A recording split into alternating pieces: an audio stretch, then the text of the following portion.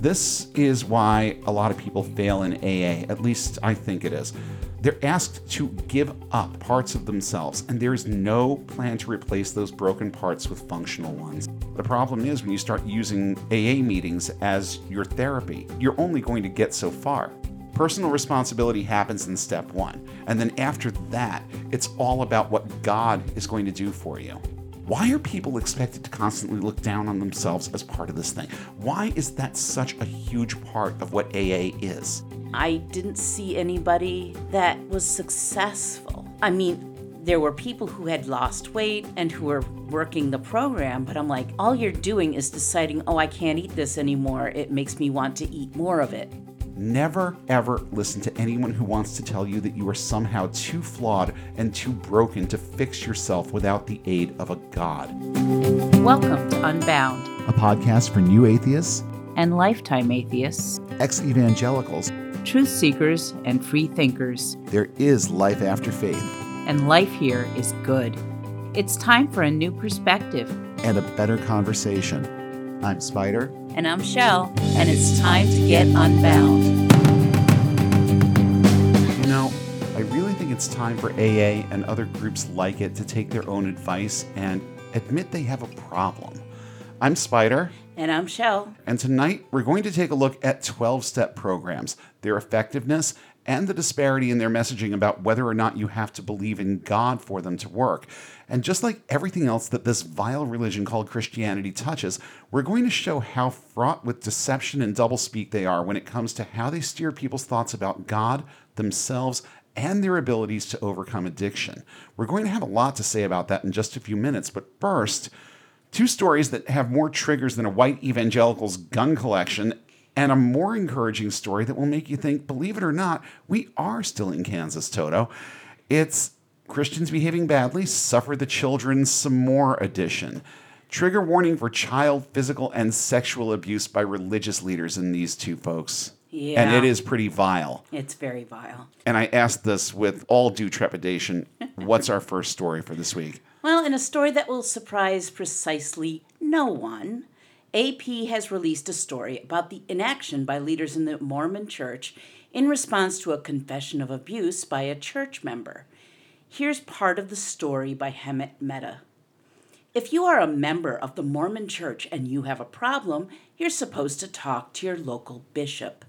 And if the bishop has questions about how to handle an issue, say an accusation of sexual abuse, he can call a special 24-hour helpline. Jesus Christ, these people have their own helpline. I mean, it doesn't surprise me. Helpline is in quotes. Is that what they actually call it, though? That is what they actually call it. It's just keep the quotes around that because... Yeah, I won't steal your thunder, but yeah. Big, huge air quotes on that. Yeah. If the social worker or counselor is told about the abuse, they are not told to report the matter to local authorities. Instead, if the issue appears to be serious, those staffers are told to call an attorney with the law firm Curtin McConkie, which represents the Mormon Church. Yeah. Well, of course they have their own. I think pretty much every church organization has their own lawyers. They should anyway, yeah. Now, leaders in the Mormon Church generally are not educated in counseling or religion, so it does make sense to have something where the bishop can ask questions, but staffed by lawyers? Of course. We can't let our bishops give advice that might bring shame or lawsuits on the Church of Jesus Christ of Latter-day Saints. But they do anyway. Yeah. In 2018, the Mormon Church settled a lawsuit brought against them by multiple plaintiffs who said a man named Christopher Michael Jensen sexually abused their children while babysitting them, and that church leaders knew about it but didn't act. They didn't alert law enforcement either. In the state of West Virginia, clergy members are required to notify the authorities about possible child abuse. Because Jensen's actions went unreported, other Mormon families allowed him to babysit their kids before his eventual arrest in 2013. Jensen was eventually classified by a judge as a violent sexual predator and is now serving a prison sentence of 35 to 75 years. Good. Very good. Yeah.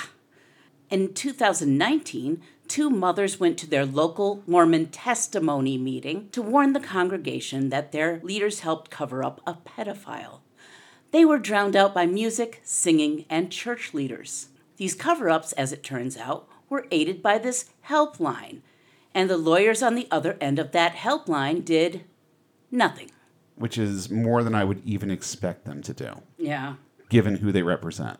The lawsuit currently under discussion in an Associated Press article by Michael Resendez concerns a Mormon man named Paul Douglas Adams, who sexually assaulted his own daughters for years, video recorded the assaults, and shared them online. You gotta be fucking kidding me. Just horrible, disgusting stuff. I mean, one of the girl's adopted parents says she won't refer to her daughter as anything but her initials because her pictures are still online. It's forever. That's the problem. Once it's out there, it's just out there. It's out there forever. Yeah, you can do anything you want to try and get something taken down, but that's the nature of data is that it's duplicatable. Yeah. And you're never going to be rid of it. Once it's out there, it is just out there. And the simple fact that this was his own daughter. Yeah. That makes it just so much more vile. It's so much more horrible. And just the fact that he's never going to be able to get away from this. That she is never going to be able to get away from this. That's the worst part of all of this, as far as I'm concerned. Oh, yeah. When Adam's daughter MJ was 5, he admitted to his bishop that he was sexually abusing her. The bishop called the hotline. The confession remained a secret. You absolutely can do nothing, Bishop John Harrod said in a recorded interview with law enforcement. Adams continued raping MJ for another 7 years. And then, when another daughter was born, he began assaulting her, too. She was only 6 weeks old when he started. Oh, my goodness. 6 weeks old. Yeah. I take a little solace in the fact that a 6-week-old is never going to have recollections of this. But what kind of sick, twisted, utterly reprobate mind does it take to even think about doing something like that to an infant? I mean, I'm thankful beyond words that I can't wrap my brain around it. Yeah. It was only after officials in New Zealand came upon one of the videos depicting his sexual abuse and informed law enforcement in the U.S. about it that Adams was finally arrested in 2017. He took his own life before a trial could begin. I think being in his shoes, that's probably the solution that I would have implemented too. Oh, yeah. I would be looking at my own future and just not wanting to deal with it. Yeah. And the other part of that, I'm sure, has to do with, I don't even know if this is the right way to put it, but when you look at your actions and the type of person that you are, I'd like to think that there was something in the dark recesses of his mind that told him just how horrible the things that he was doing were. And that may very well have been part of the contributor too. Being forced to deal with the things that he did and then starting to see them for what they really were. Yeah. Yeah. 3 of Adam's kids are now plaintiffs in the lawsuit which goes after the church, as well as the bishops involved in covering up what their father did. The bishop's lawyer says those men should be off the hook. Of course he does. These bishops did nothing wrong. They didn't violate the law, and therefore they can't be held liable. Attorney William Maladon referred to the suit as a money grab. Oh, what an asshole. Yeah, seriously. Don't blame the bishops, he's saying. Blame the church instead. Meanwhile, the church is hiding behind religious and legal privilege. Arizona's mandated reporter law makes exceptions for clergy who feel that it's reasonable and necessary to withhold that information from authorities under church doctrine. Yes, but you're talking about a crime against a child, against children. Yeah. You're talking about a crime that has no statute of limitations. Yeah. And that any professional in any other context than this would be legally required to report. Yeah. We're talking about a law that was basically designed to protect Catholic priests from revealing things that they hear in the confessional. But Right. of course, any religion can latch onto it and use it. Any religion is fighting against any law that makes them report stuff like this. Yeah, it's true. The helpline, which, by the by, destroys its records of the day's calls every single day, Gee, I wonder why. is a really good way to keep things under wraps. The bishop tells the abuse victim he's calling the helpline, and the victim thinks things are happening, when in reality they can just say, just do nothing. They'll eventually drop it. After all, the only thing that really matters is that the Mormon Church comes out squeaky clean. There's one bright spot in all this. The Adams children no longer live with their mother, who was eventually charged with child sex abuse and went to prison for 2.5 years. 3 of those children live with relatives. 3 were taken in by other families. In the case of the infant who was abused, the Mormon family that took her in had no idea what she had been through until they sat in on the mother's sentencing hearing and learned the details of what their new child had been through. It was enough to make them leave the Mormon Church for good. You know, as vile as this whole thing is, I'm considering that one a happy ending. I know, it's like the kids at least got out of there. Yeah. And MJ is in a new family, the infant is in a new family, and their families seem to love them very much. Well, it's good. It's a happy ending, but it just sucks that this had to be a thing to begin with. Yeah. You know, it sucks that they had to go through those things to begin with. And it sucks even worse that their church was too, what's the word? What is even the word here? I don't That their know. church was, I don't even want to say apathetic. Cold-hearted? Cold-hearted, I guess, works. But it's just, they flat out didn't care. Yeah. Because it would make them look bad if they actually did anything proactive, because that would make it more public. And Right. from the standpoint of just good PR, then you better be shredding those documents at the end of every day. Yeah. You know? And the simple fact that they use this front to deceive people into thinking that, number one, someone is doing something proactive, and number two, that someone actually gives a shit, is super nefarious. Yeah, it definitely is.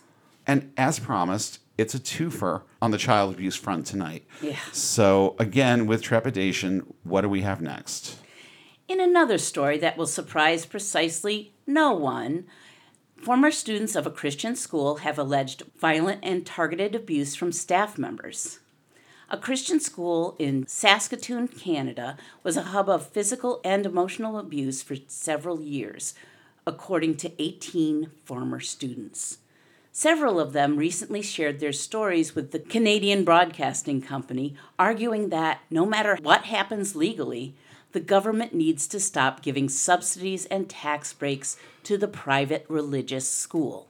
There's Christina Hutchinson, who clammed up when asked to recite the school prayer, only to be subject to an exorcism by her teacher.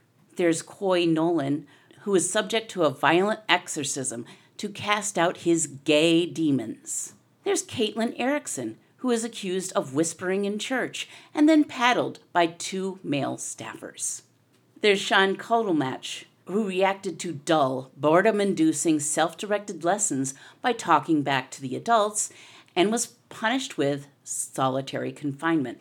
Only 13 at the time, he was told to go to a tiny windowless room for the entire school day.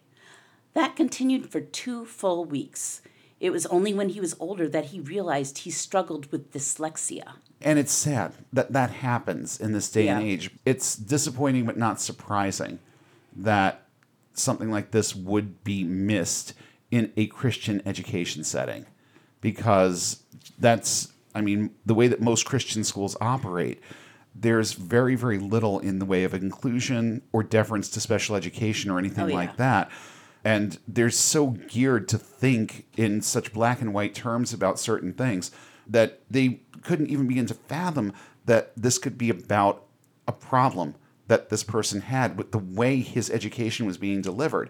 So they put him in a room with no windows for 2 weeks because he was frustrated that he couldn't learn.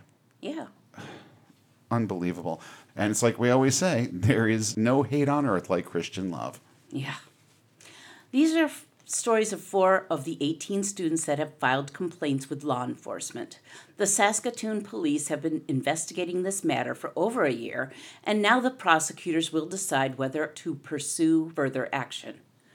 The school is called Legacy Christian Academy, and they used to promote a book called The Child Training Seminar that included 20 pages on how to discipline kids with spanking and paddling, even if it was visibly abusive. Gee, what does that sound like? Didn't we just talk about this? Yeah, we did.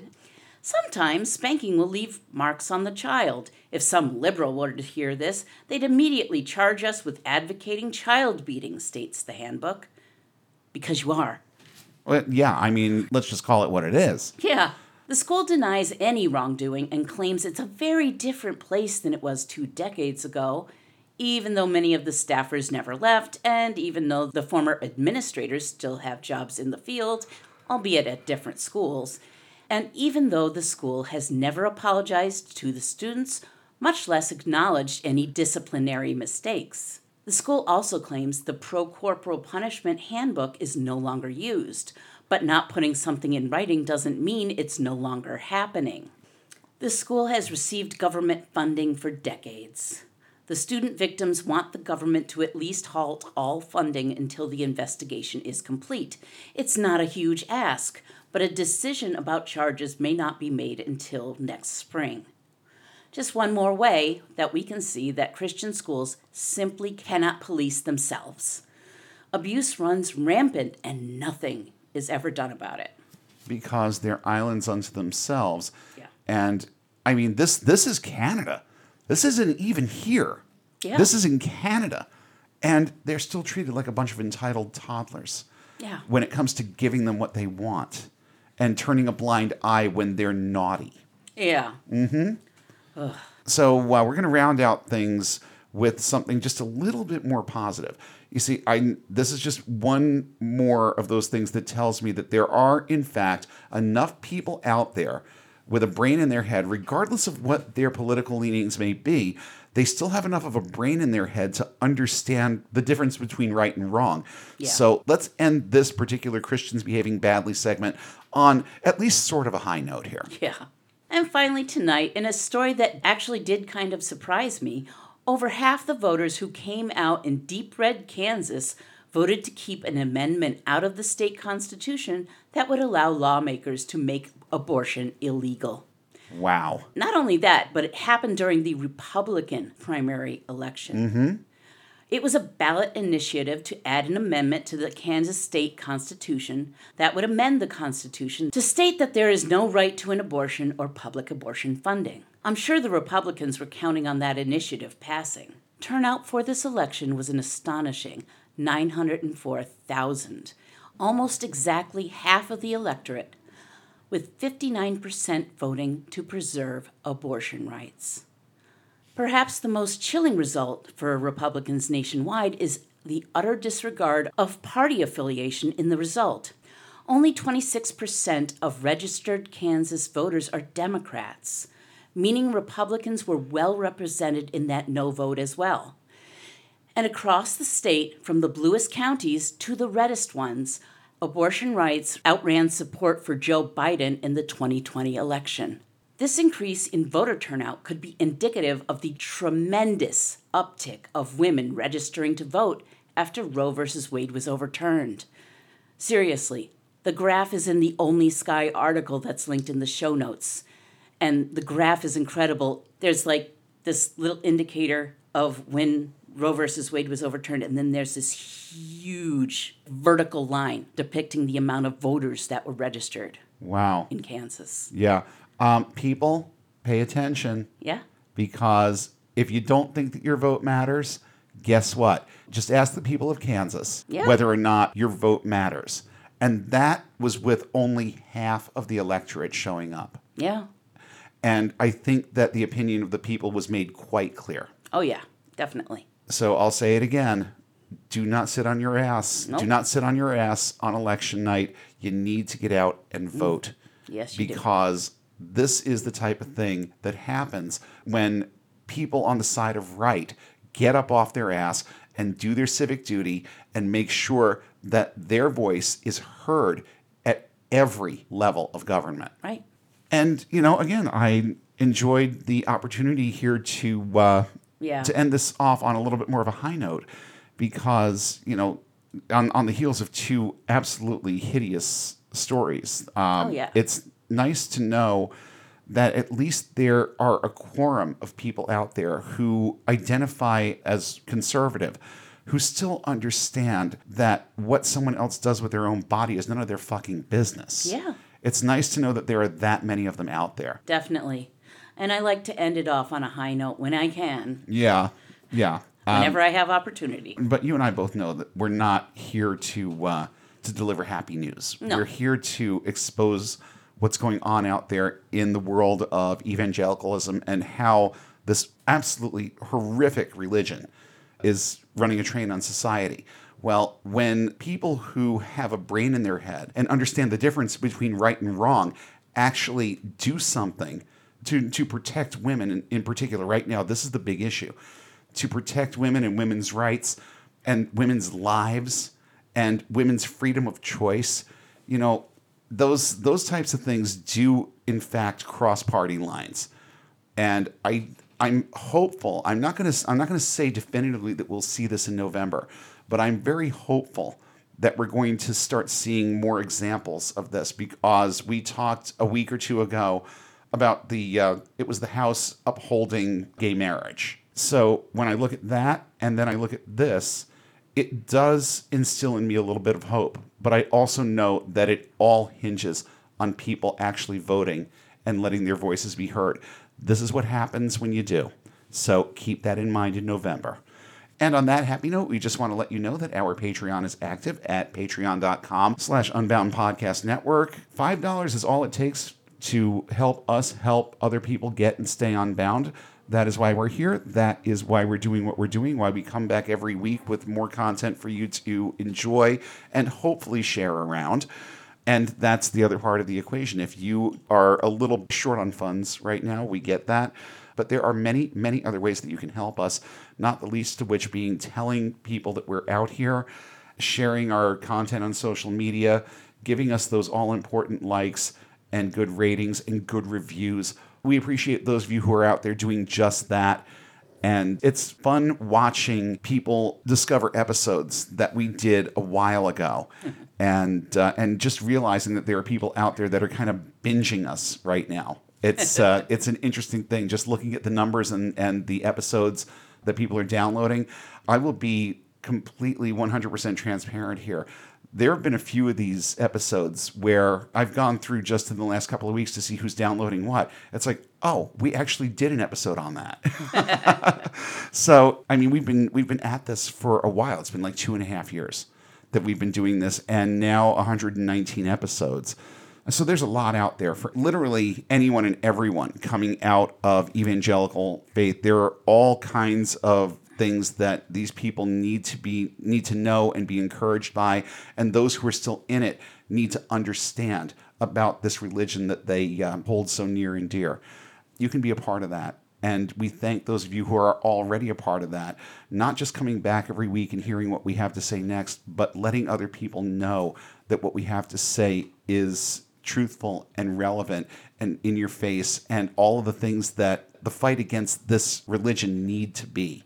I'm all for the comedic angle. I'm all for interjecting a little bit of humor in certain things now and then, but sometimes you just need something that's a little bit more in your face, and I think that that's what this podcast delivers more than anything, is just blunt force honesty about this religion that frames love as hate and hate as love.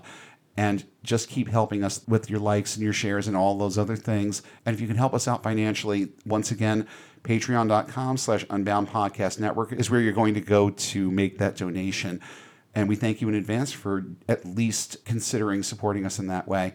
Next week, where to begin with what's going to happen next week? There have been a couple of things just recently in my life that have touched my life, touched my business, touched parts of me that basically struck a pretty good nerve.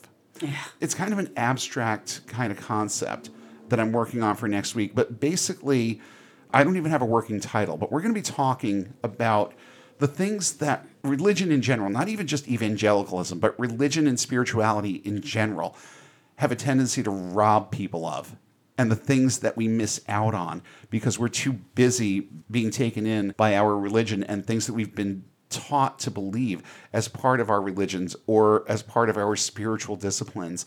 And all the while thinking that this is something that's good for us. This is something that's enhancing our lives. Well, guess what? We're going to talk about some of the ways that religion and spirituality detract from your enjoyment of life, even to the point of causing detriment to things like your relationships, your job. There are many, many, many prices to be paid for adhering to basically fairy tales. And we're going to talk about some of that next week. I'm going to get a little bit more personal and a little bit more real because there have been times where I've used this mic as a means of catharsis and a means of purgation. And next week is going to be kind of one of those days. I'm probably going to have to do some heavy editing. I'm pretty sure it's going to be an exercise in oversharing that I'm going to have to throttle back on in editing just a little bit. But you know what? Every now and then, Spider just needs to purge some shit.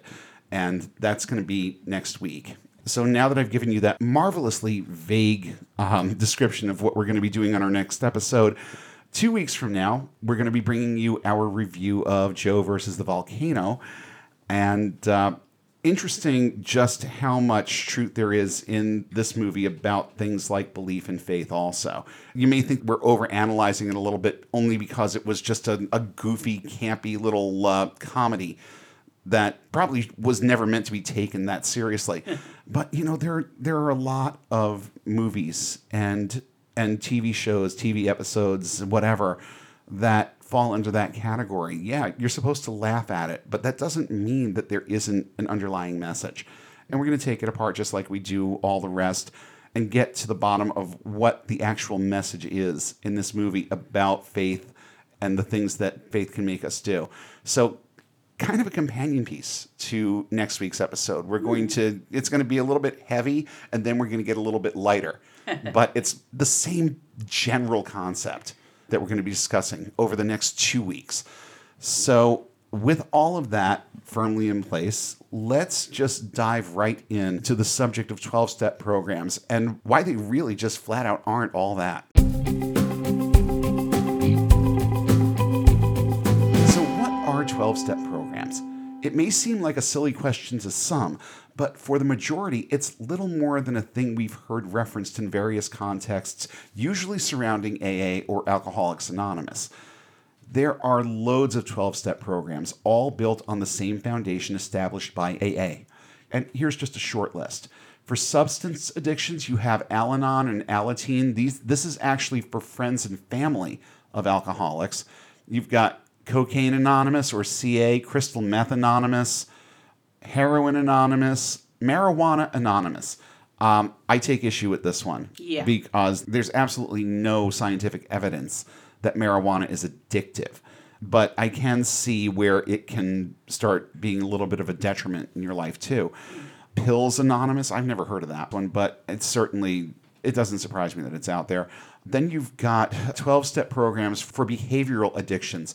Gamblers Anonymous, Emotions Anonymous, that's described as being for people with mental and emotional illness. Wow. I don't feel like a 12-step program is going to be the solution to any kind of emotional or mental illness. No. Overeaters Anonymous, you're going to have a little bit to say about that one in a little bit. Mm-hmm. Sex and Love Anonymous, for people with sex addiction. Again, no scientific evidence that that's a thing either. Workaholics Anonymous, for people with work addiction. So you're highly motivated and you are driven to succeed, and now you need a 12-step program to what? Become lazier? I don't know. And you know what? I do know that there are people out there who who put a little bit more into their careers and into their work life than is healthy for their family life and doesn't give them the downtime that they need. And yes, there are people out there who have sacrificed marriages and other relationships, the whole cats in the cradle thing.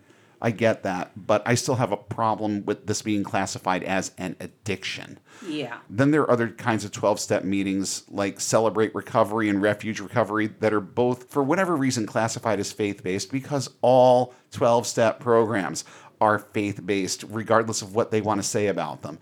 You've got Wellbriety, which is a Native American version of AA, and then SMART, which is it's classified as self-empowered recovery. There's nothing about a 12-step program that is self-empowering either, and we're going to get into that in a few minutes too. But since most people are only familiar with a few of the steps that make up a 12-step program, let's just run through all of these in order so that everybody knows what they are. These are how they progress and how they're described by AA, which is where it all started. And I'm going to add my commentary to some of these. I've got a little bit more to say on some of them than others, but let's see what all of these steps are and what they entail. These are the 12 steps as outlined by Alcoholics Anonymous. Step 1, we admitted we were powerless over alcohol and that our lives had become unmanageable. From my point of view, there are only two things that I am powerless over in my life: the forces of nature and death. Both will have their way regardless of anything I do to counter them. Anything else out there is manipulable, controllable, and within our own power to change, either with help or on our own. If someone or something wants you to see yourself as powerless, it's because they want you to see yourself as something that can be controlled. They convince you that you have no control over your substance of choice or your drive to abuse it. Well, I call bullshit on that one. You absolutely, positively do have the power to break free from it. Well, isn't that the point of AA, breaking free from addiction? Well, yes, but it's clearly at the cost of your own sense of accomplishment. You didn't earn your 5-year coin. Your higher power, your sponsor, and your sober community held you back from the bottle for 5 years.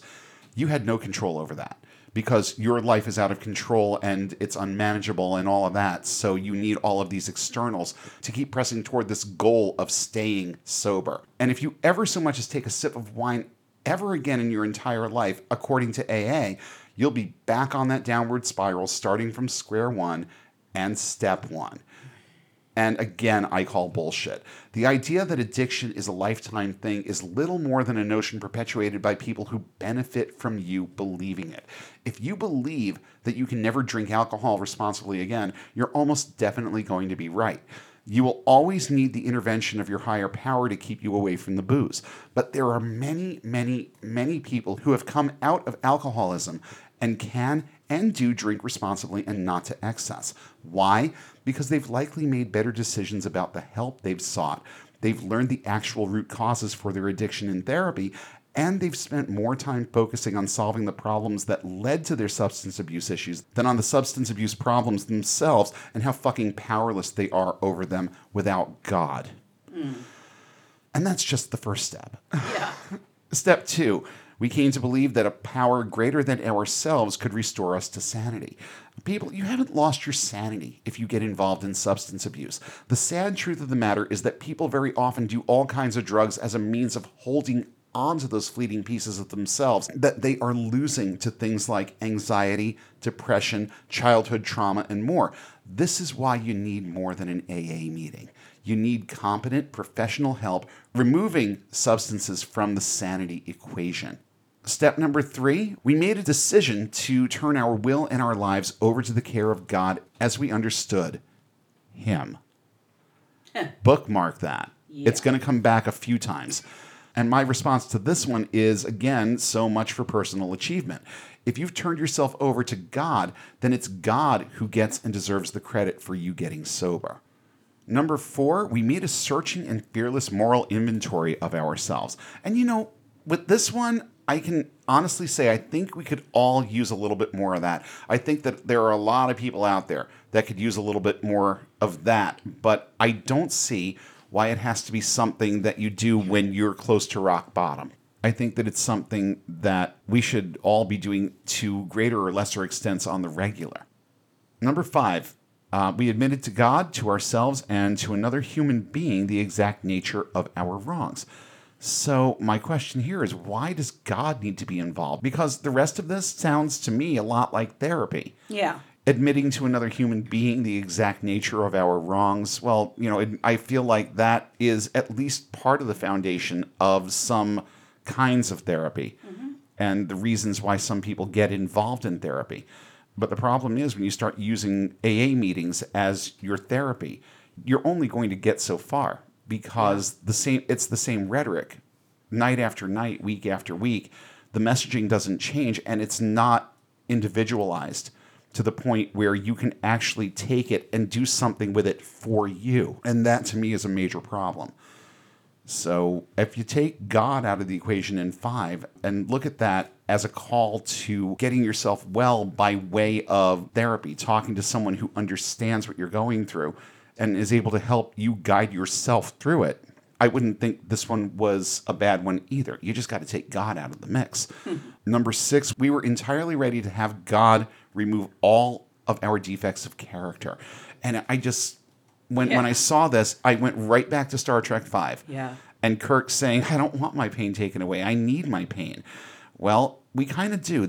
Our defects of character, if someone were to just take these things away and, just take a bottle of ecclesiastical whiteout and just take them all away, then I would be missing a huge chunk of myself. The things that I've gone through, the things that I've done, the wrongs that I've done, everything that makes up this thing called my life also makes up this thing called me.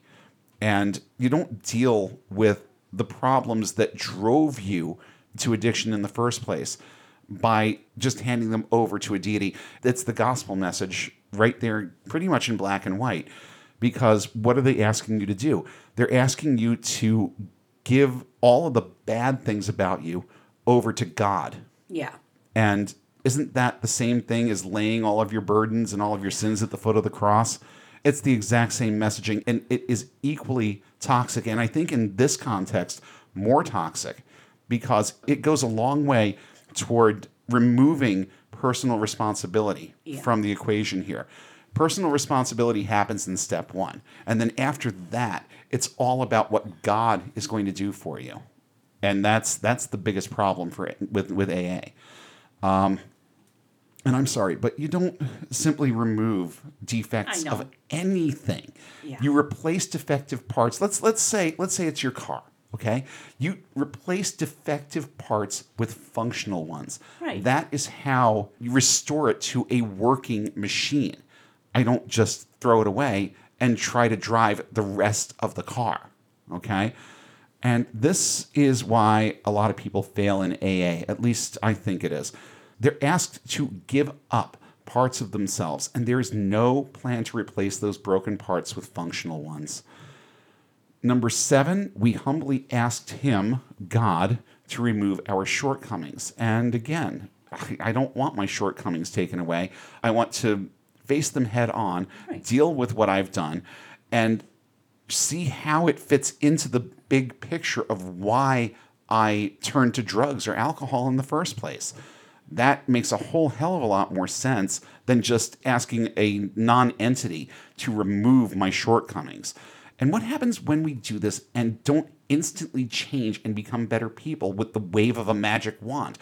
Why are people expected to constantly look down on themselves as part of this thing? Why is that such a huge part of what AA is?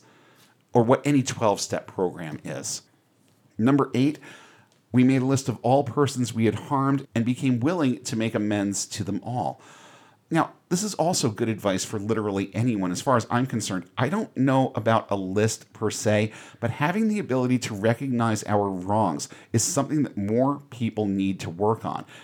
Number 9, we made direct amends to such people wherever possible, except when to do so would injure them or others. I'm trying to create in my head a scenario where this would be a thing. I'm thinking that if you tried to make amends with the husband of the woman you had an affair with, that might be a little bit on the end of doing harm. But there are very, very few instances and situations where I would see that would be problematic. But they do kind of provide you with a scapegoat in the previous one where it just says that you became willing to make those amends. So it looks to me like there's a little bit too much of a pick and choose kind of thing going on with this. But I do understand on certain levels why there has to be that little bit of separation there too. Right. And I do think that it's definitely a good thing. If there are people in your life that you have wronged, like I said a couple of weeks ago, I'm sorry is a vital part of your vocabulary. It has to be. Number 10, we continue to take personal inventory, and when we were wrong, promptly admitted it. My question here is to who? To yourselves or to Sky Daddy? I mean, it's the same difference, but when you tag on that external, I think it means less. Number 11, we sought through prayer and meditation, oh, Jesus Christ, to improve our conscious contact with God as we understood Him, praying only for knowledge of His will for us and the power to carry that out. Now, I want us to bookmark step number 11 when we start talking about how so many organizations out there try to tell you that you don't have to be religious or believe in God to succeed in a 12-step program. Just read step 11 again, and it contradicts any argument in that arena. But I'm going to come up with a few other counter arguments to that notion in just a couple too. And when it comes to this whole seeking things through prayer and meditation bit, where exactly do atheists fit into this one? Like, at all? And the answer is that they don't, but they want you to think that we can. So, step number 12, we have arrived, having had a spiritual awakening. Again, a spiritual awakening is a necessary part of getting through the 12 steps. Right. So bookmark that too. Having had a spiritual awakening as the result of these steps, we tried to carry this message to alcoholics and to practice these principles in all of our affairs. So I guess number 12 is what? Their Great Commission? Yeah, they're proselytizing. Pretty much. And there it is. The final step involves a spiritual awakening. It all comes down to this. Here's the spiritual truth I learned on my way here and why I'm always going to be tethered to my higher power forever and ever. Amen. And that is how Alcoholics Anonymous and most 12-step programs come full circle. Mm-hmm. Note with me, please, that seven of the 12 steps involve the intervention and oversight of God as part of the process of getting and staying sober. And yet, lots of sources will try to tell you that you don't have to believe in God to participate in a 12-step program. Bullshit. They're counting on you embracing their higher power doctrine. How can you say something isn't about God when just shy of 60% of it is predicated and dependent on His, as we understand Him, involvement in this process? In the course of my research, I kept seeing the same messaging being propagated over and over and over again. 12-step programs aren't predicated on a belief in a deity. The problem is that most of these sources quickly backpedal and, at least in a subtle way, steer the conversation back around to God or the concept of an external higher power. External being the most important part of that equation. Yeah. And here are just a couple of examples. This one comes from futuresrecoveryhealthcare.com. Many people mistakenly believe that to be in a 12-step program, you must believe in a traditional view of God and religion. This isn't true. In fact, in the very 12 steps, the belief in a God of your own understanding is clearly stated. So first they say it's not true that you have to have a traditional view of God and religion, but they don't say that you can believe in no God. What they say is that the belief in a God of your own understanding is clearly stated. You have to believe in something. And that's just the bottom line.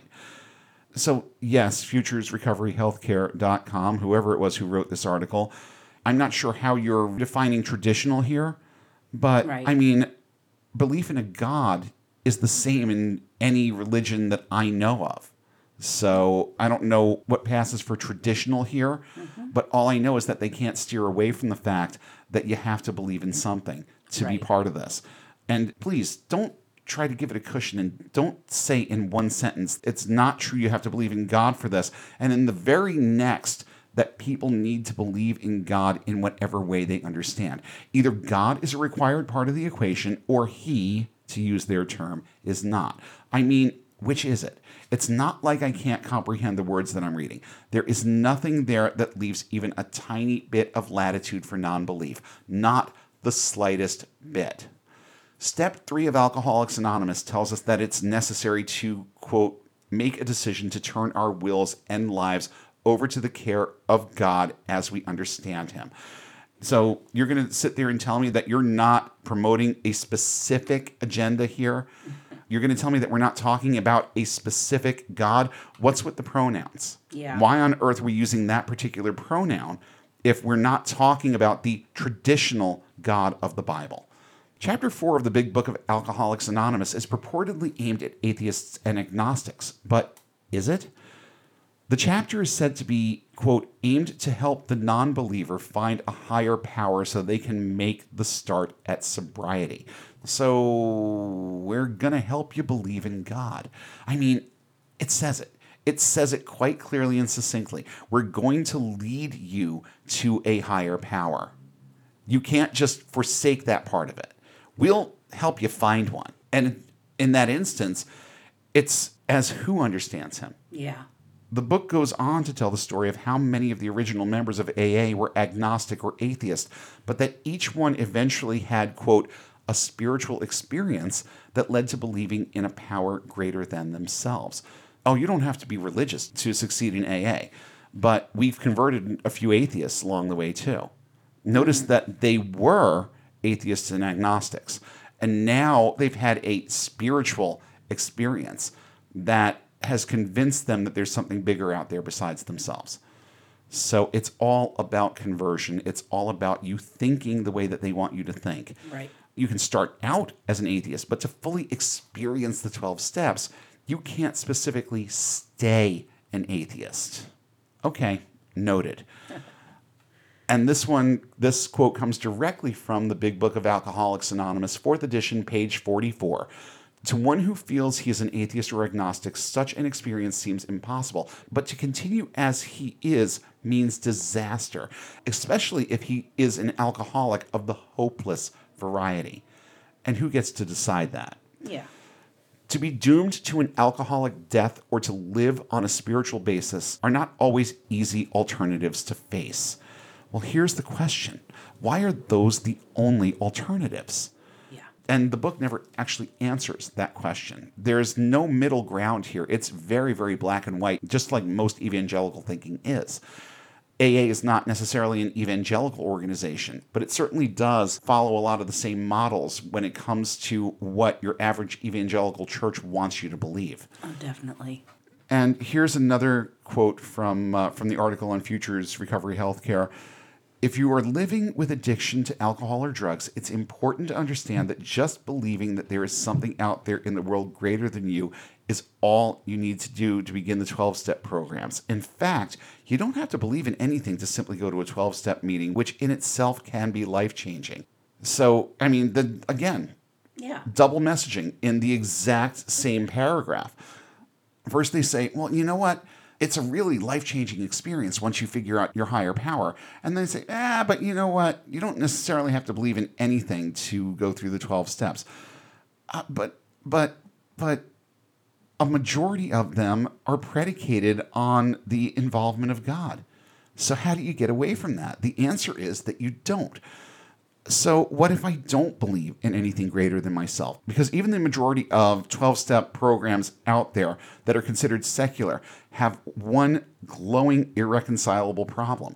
Let's see how well you've been listening, because I've pointed this out a lot in a lot of other contexts so far on this show. Here is one list of higher power alternatives that I've found. They say that your higher power can be the universe. Your higher power can be love. It can be scientific law. It can be the 12-step group itself. It can be psychology. It can be consciousness. Or it can be community, which I think the 12-step group and community, that's pretty much the same thing. Yeah. But I wouldn't be a bit surprised if they were talking about something like, church community in that instance. Mm-hmm. So what's the problem here? 5 out of 7 of these things have the same thing in common. What is it? Well, they all still acquiesce to something external. And that applies to the universe, scientific law, the 12-step group, psychology, and community. These are all externals that you can reach out to find your higher power. There are only 2 left on the list, and that would be love and consciousness. And those two things are an emotion and the reason we experience things like emotion, respectively. Your consciousness isn't a higher power. It's just the reason why you have to be bothered by people pressuring you to have one. That's one of the downsides to having this thing called consciousness, is we can be consciously coerced into believing things and adopting ideas. So the only things that even remotely force you to look within yourself are things that are abstract and open to infinite interpretation. Things like love and consciousness. Everything else is an external. So turning to it as a higher power is identical to turning to a deity. When you turn to a deity, you assign it power. When you turn to the universe, your 12-step group, and your little pocket of the sober community as your higher power, you've done the same thing. You've decided that these things have power, so you acquiesce to them. The entire thing is designed to make you think and behave like a theist. Now remember, most of the atheist and agnostic early adopters of AA eventually had, quote, spiritual experiences. And guess what? You can have spiritual epiphanies whose origins are the universe, science, your AA sponsor, your cat, or the fucking flying spaghetti monster. And all of them are going to be equally valid because even if you're leaning on your perceived higher power, at the end of the day, those epiphanies came right out of your own pretty little head anyway. Now, let's say I consciously and aggressively resist the whole notion of God as part of this. I refuse to appeal to a higher power. What then? Is there a place in a 12-step program for me? Well, no, and for many of the reasons we've already mentioned. Here's the thing. There are alcoholic atheists out there. There are atheist drug addicts out there. And the circumstances that brought them to those places are probably what made them atheists. Like I've said before, major traumas in life lead in one of two directions for a lot of people. They either lead them away from religion or full speed ahead into it. It depends on the individual. But make no mistake about it. If you are an atheist, the goal of any 12-step program is to convert you. They don't specify Christianity, but the phrase God as you understand him is literally everything I will ever need to know about what their agenda actually is. And I'll take it a step further. They'd rather convert you than help you overcome your addiction. Yes, this is just my opinion, but think about it. What do you think the success rate is with AA? Ballpark figure. Just get a number in your head. 40%, 30, 20? Well, according to an article on NPR.org, Dr. Lance Dodds, an actual medical professional with 20 years experience treating and studying addiction, said this, quote, "There is a large body of evidence now looking at AA success rate, and the success rate of AA is between 5 and 10%. Most people don't seem to know that because it's not widely publicized. There are some studies that have claimed to show scientifically that AA is useful. These studies are riddled with scientific errors, and they say no more than what we knew to begin with, which is that AA has probably the worst success rate in all of medicine." It's not only that AA has a 5 to 10% success rate. If it was successful and was neutral the rest of the time, we'd say okay. But it's harmful to the 90% who don't do well. And it's harmful for several important reasons. One of them is that everyone believes that AA is the right treatment. AA is never wrong, according to AA. If you fail in AA, it's you that's failed. Well, shit, what does that sound like? Here's what I'm hearing. You didn't have enough faith. You didn't utilize your higher power. You were never really committed to this in the first place. You. It's all about you and your shortcomings and your inability to lay them down at the feet of your higher power. And that is why you're back in the bottle. Not because our system failed you, because you failed to use it the right way. That's what they will tell you. Dr. Dodds also makes another interesting observation, and I can relate to this one big time. Again, quoting directly from the NPR article, the reason that the 5 to 10% do well in AA actually doesn't have to do with the 12 steps themselves. It has to do with the camaraderie. It's a supportive organization with people who are on the whole kind to you, and it gives you a structure. Some people can make a lot of use of that. And To its credit, AA describes itself as a brotherhood rather than a treatment. So, as you can imagine, a few people given that kind of setting are able to change their behavior, at least temporarily, maybe permanently. But most people can't deal with their addiction, which is deeply driven by just being in a brotherhood. I look at this like I did my Bible camp experience. I got sucked in a lot by the camaraderie aspect of that. I found acceptance and support, and I was treated with kindness. It was all good. But let's not forget that the vast majority of people presented with the gospel reject it outright. Likewise, the majority of people's brains reject the rhetoric of AA. But if you have personal issues with things like self-esteem, personal trauma, or any of the baggage that leads people to seek shelter in the gospel, add addiction to the mix, and there's a decent chance that AA will have the same effects on someone as going to church. It provides them with a community that demonstrates support and acceptance in a largely non-judgmental atmosphere, and it makes them feel better about themselves. Frankly, I'm amazed that it isn't more successful just on that basis, to be honest. It does provide something for participants to cling to, but if you've been following the conversation so far, it doesn't stop there, does it? Nope. The God shit works its way in, and a lot of the people who are on the turn from religion side of the equation, once they've gone through personal traumas, losses, abuses, and more, and this is the much larger of the two groups, folks, these people will decide that they have had enough and just abandon AA or any of the other organizations that are out there. So you know a thing or two about this. I want you to jump in now and talk about your experience with Overeaters Anonymous. It was suggested to me that I go to OA, or Overeaters Anonymous, by my last therapist. I was kind of iffy on it, but I was still sort of a theist when I decided to go, but it took like 6 months for me to actually go. Yeah. But I figured I would try it, and, it was nice, but it's like, okay. But the only meeting I could make it to that was anywhere near my house was a really small meeting. It was a very small meeting with people who have been meeting for over 20 years.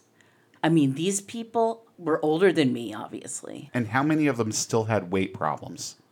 Most of them. Yep. And some of them very, very badly. They were experiencing some of the health problems that come with long-term obesity. Mm-hmm. And I was like, while it's kind of nice to see that people are still coming, is it doing them any good? Apparently not. I mean, you can literally look at them and see the results. Right. It's like, I don't want to be here and just spinning my wheels for the next 20 years. Yeah, but they have no other plan for you. There's no other strategy. And the only strategy they give you is find a sponsor and go through the 12 steps. Mm-hmm. Oh, that first one, finding a sponsor, good luck with that. Especially in a group that small. And it doesn't have to be necessarily that group. It can be other groups. But the problem is that the OA is way less popular than AA. Yeah. AA, you can find a meeting every single day at every hour of the day, probably. Pretty much. But OA, there was not as much. I think there were maybe like 5 meetings, and they're all during the day on the weekdays. So when you're at work? I'm at work. Yeah. So it's like there was one woman who was an atheist who succeeded pretty well. I mean, she was not like skinny or anything, but she looked healthy and, happy, and she was still an atheist. But I'm like, she was raised an atheist. Mm-hmm. Someone like me who came out of it, and I don't want to go back, it's like a split in your mind where part of you believes in some random thing that's your higher power. Yeah. And it's like, I can't do that to myself. I've got enough problems. No, I couldn't just create a construct in my head to satisfy that either. Right. But the bottom line is that they expect you to have some semblance of a belief system too. And I could never just walk into that setting with a construct in my head. And that's kind of what you're talking about here too, is having to build a construct of a higher power, which, I mean, it's largely, it's completely pointless. Right. But it was on Saturday morning, and everybody would come. We would sit in a circle, and we would go around and read stuff from the books or talk about our lives or talk about things that happened during the week. But it was like there's like a liturgy for the meeting, and I'm going to call Yeah. it that because I don't know what else to call it. No, I But know what you mean. There's It's a very list of regimented. things. It's very, very regimented. And I never liked the serenity prayer. So I was like, I hate this prayer. But they say it before and after every meeting. Yeah. They have the same beginning readings every meeting. The very fact that it begins with a prayer should tell you all you need to know about Right. whether or not you can succeed in this if you don't believe in God. Yeah. After a while, I was just like, this isn't working. I mean, number one, I don't have a sponsor, and I can't find one. Because your sponsor has to have a sponsor. And if they get dropped by their sponsor, then they have to drop you. It's kind of like a pyramid. It's like Yeah. a multi-level kind of thing. Yeah. But I didn't see anybody that was successful. I mean, there were people who had lost weight and who were working the program, but I'm like, all you're doing is deciding, oh, I can't eat this anymore. It makes me want to eat more of it. And I'm like, okay, what happens when you're only eating like chicken? Yeah. You know, it was a lot. And every time I try some new weird thing with my diet, or they call it a plan of eating, anytime I do that, I get a whole host of brand new ideas to get out of my head. What do you mean? You know, it's just sort of like how you think about yourself. It's very self-effacing. Oh, yeah. You know, it's just like I can't ask God to take away all of my defects of character because I don't believe in God. And I can't believe in God. And it's not healthy thinking in terms of something removing anything that's Right. part of you. And I was, You have to deal with it. You can't just throw it away. You have to deal with it. you know, it reminded me of, you know, when those preachers would say, oh, leave all your problems at the foot of the cross and he will help you. And it's like, I always felt like I must not be doing this right. Yeah, I know, right? Because it was like, I can't leave my problems. They're coming with me. I Yeah, can't that's- just leave them. That's the enigmatic part of that whole thing Yeah. is that there's also no answer as to why those things still follow you home. Right. There's no answer for that. And you can't ask because you just didn't have enough faith. Exactly. So it was kind of like that. I enjoyed the camaraderie, but, you know, I'm hanging around with more fat people, you know, and I liked these people, but I'm like, how is this going to help me? Especially knowing how long some of them have been involved in this. Yes. And that they still struggle with all of the same things that they struggled with at their first meeting 20 years ago.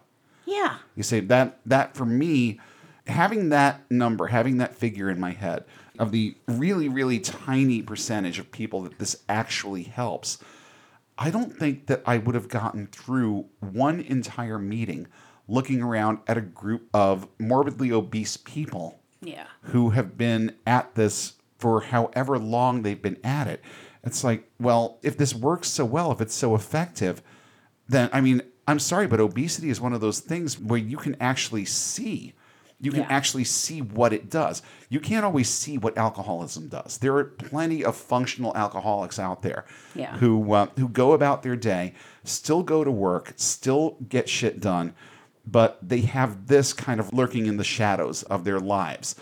But you can tell if someone has an issue with overeating. Yeah. Okay. Now, not all people who are overweight have issues with overeating. No. There are many, many, many factors that lead to obesity.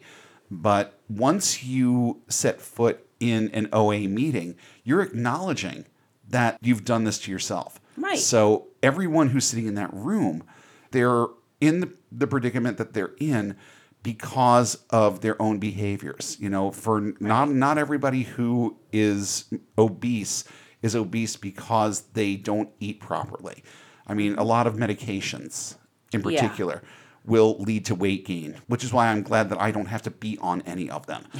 But there are other mitigating factors. But when you set foot in a meeting like that, you're acknowledging that I put myself here. And that's a different kind of place than someone who gains weight because they don't want to be so depressed anymore. That sort of thing. Yeah. I know that there were some people that I still thought were pretty darn big, but they're like, I used to be a lot bigger Well, before yeah. OA. And I'm like, how? Well, yeah, I mean, I'm not thin as a rail, but No. I mean, I still remember myself at 400. Yeah. And, it's like, I'm still doing pretty damn good. Yeah. But, So maybe in instances like that, it has helped them to get, one or two steps down the road. right. But if it's got them stalled, then what's the point? Yeah.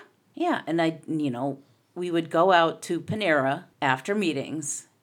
And Of course, most of go us out for food after your. most of us just got coffee. Well, yeah. Some people got lunch, and there was one person who was just like hoarding bagels and wouldn't like let anybody look at them. And I'm like, you need therapy. And I was like, I need some therapy. But these people are all older than me. Okay. And it's like, I can't tell them anything. Well, no, and it's I not your mean, job, it's regardless not my of job. who they are, how old they are. Right. It's not my job. And none of these people are trained. And there are no leaders. So, like, there's a list of who's going to lead the meeting. And it's like, I have to find this person. I have to get these things. And then I have to come and open up the meeting.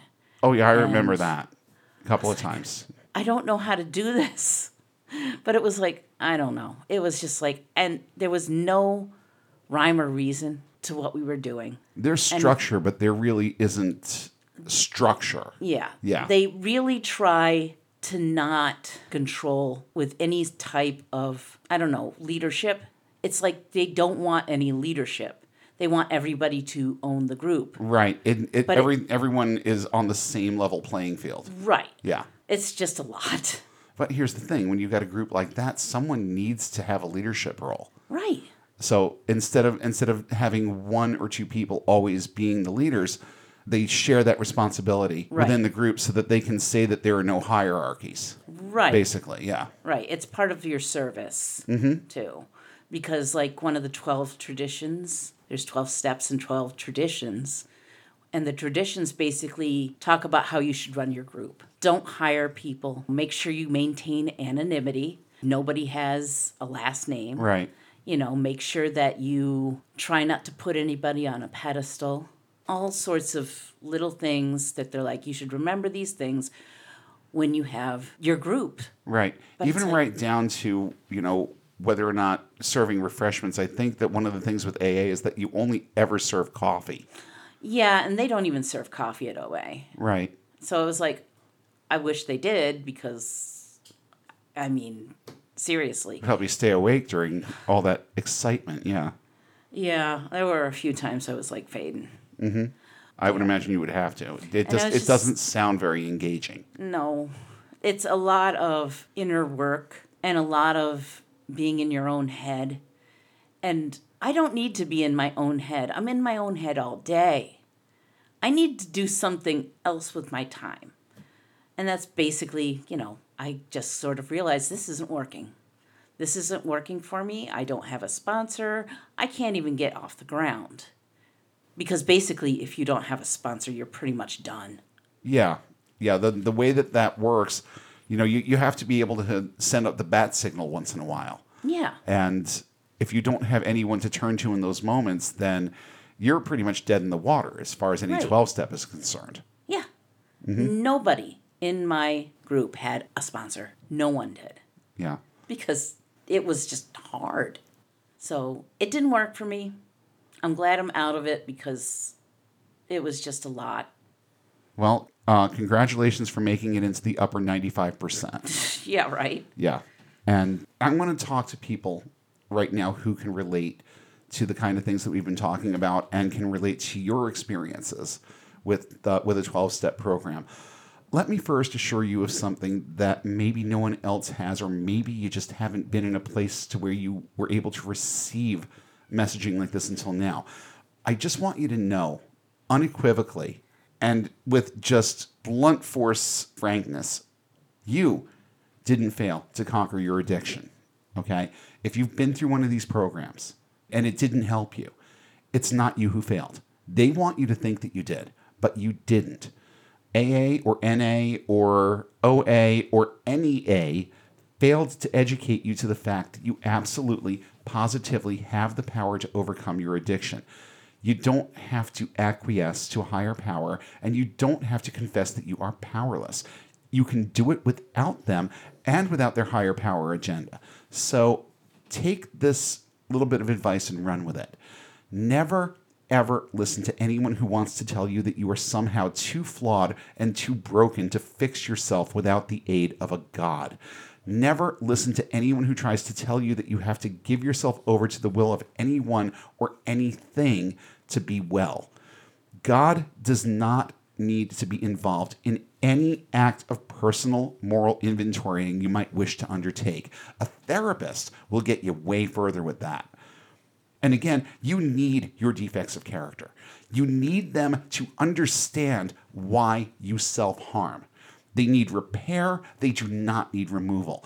How you think about you, how you cope with the things that led to your addiction, and how you go about keeping them from bringing you back to that place again is a far more productive way of dealing with your addiction than going to meetings every night. Because you've been told that if you don't, you'll start drinking again, or you'll order that decadent dessert the next time you go out, or whatever the thing is. But let's just try and keep it in the realm of substance abuse just for a minute. Knowing why you turned to, and actually, no, I'm not even going to do that, because I think that food was one of my drugs of choice for a long time too, especially fast food, especially McDonald's. So I can certainly see where OA ties into this. There is no McDonald's addiction either. But I certainly did use that food as a major coping mechanism, especially during one specific period of my life. And in that one specific and very short period of my life, I managed to pack on 80 pounds, compliments of the Golden Arches, and my own stupid will of walking through those doors, like twice a day, literally twice a day for about a year. So, I get where all of this comes together. But knowing why we turn to these things, at least this has been my experience. I can't speak for everybody, but knowing why I turned to the things that I turned to got me way further than trying to hold off my urge to go through that drive-through. And it's the same with any kind of actual addiction too. Alcohol, narcotics, whatever it is, whatever your substance of choice is or was, you're always going to get further by understanding the whys than you will fighting off the what. The substance, whatever it was, isn't the enemy. The things that made you turn to it for comfort and solace, those are the enemies that you need to be confronting. And yes, it's important to recognize how our actions affect us and the people around us. But can we stop acting like we're the only ones who need to make amends? What about the people who harmed us? Are we allowed to be angry at them? Are people who suffer from addiction allowed to be critical of the way they were treated by others? Do the roles toxic people play in their lives deserve any mention when it comes to explaining the decision to turn to things like alcohol and drugs to deal with the things that happen to them? Or is it all just about what kind of rotten people they are and perpetuating this notion that they need to make good on every little thing they ever did wrong if they have any hope of carving out a good path to recovery? AA wants you to think that it was your fault that you fell into addiction. Well, was it? It's all right if your answer is no. It's all right to put blame where it belongs. Maybe you're not the only one who needs to make amends for you to break out of the addiction mindset. Maybe you need to hear the words, "I'm sorry," or at least get help coming to grips with the fact that you'll never hear them from the people who should be saying them to you. How others treat you and treated you in the past is every bit as important in understanding what led to your addiction as admitting the wrongs you've done to others. AA seems to skip that step. Why? Because you can't have control over someone by empowering them, but you can by shaming them. So now I'd like to talk to anyone who is in recovery who has tried and failed at AA or anything like it. It's time to make this about you and not about any higher power. When you discovered that you had a problem, you got from point A to point B in that thought process and took action. You are the one trying to get and stay sober. Now, if we can just get you to stop appealing to a higher power and eliminate that middleman between the problem and the solution, you'll be light years ahead of most people who friend Bill W. and then unfriend him when their higher power fails to motivate them to walk past that packy. Traditional therapy and counseling, discovering and dealing with root causes, and understanding the whys of your addiction will get you much further than going to meetings and being encouraged not to drink or turn to your drug of choice ever will. Ditto things like weight loss and the growing list of things that 12 steps have assimilated, like some ecclesiastical board collective. It seems like there's a 12-step program for anything that might be quote-unquote wrong with you these days. Imagine how much more successful a program like AA could actually be if it really truly was something self-affirming and not a front for trading bondage to a substance for bondage to a God, as one understands Him.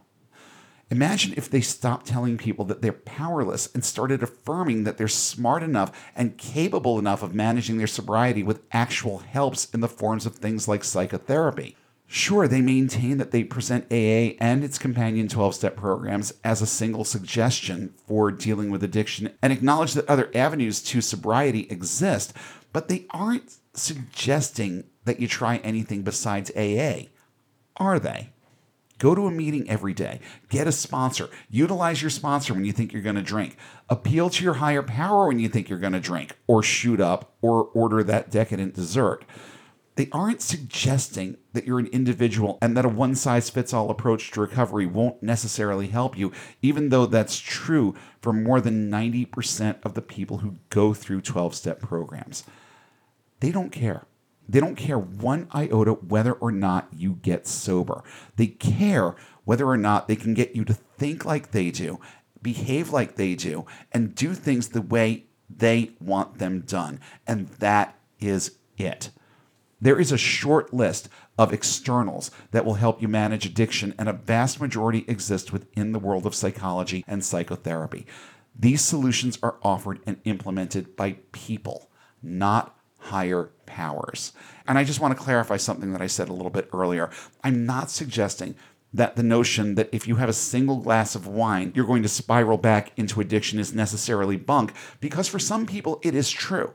What I am suggesting is that it isn't the zero-sum game that AA and its companion programs suggest that it is.